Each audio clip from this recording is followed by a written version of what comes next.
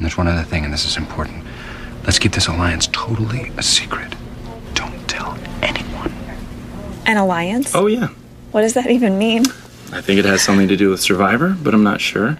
I know that it involves spying on people, and we may build a fort in the county. Jim! Hey, hi, Pam. Listen, could I talk to you for a second about the paper products? Did you tell Pam about the alliance?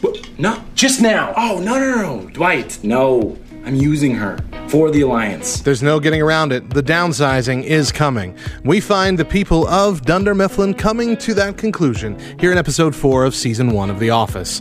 But to whom? And when is it coming? And how would one protect themselves? How about we form an alliance? When Dwight actually comes to Jim and earnestly suggests forming an alliance to try and keep themselves on staff, Jim emphatically accepts the invitation.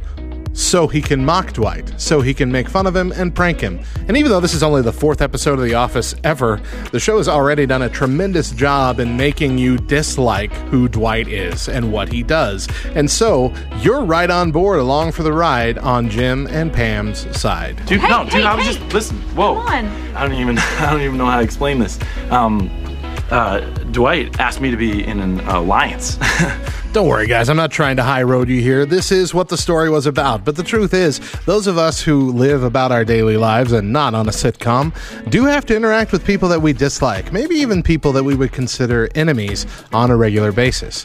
How are we supposed to treat these people? Well, in Proverbs 24:17, we're told not to gloat when our enemy falls. In Proverbs 25:21, we're told to feed our enemy when he's hungry. But the blatant instruction to love our enemies came from Jesus in his Sermon on the Mount in Matthew chapter 5, when he said, "You have heard that it was said, love your neighbor and hate your enemy. But I tell you, love your enemies." God, who is love, has told us to love.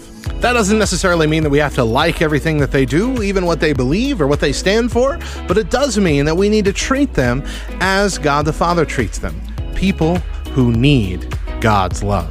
People who need the bread of life. People who one day might be standing beside you on a Sunday morning in church. Because frankly, we should be treating our interactions with everybody as if one day we're going to have the opportunity to truly witness to their heart, to show them just who Jesus is and to help bring them into new life. And in that way, we're able to form a true alliance, turning enemies into friends and in fact, family, who all share in heaven's living bread.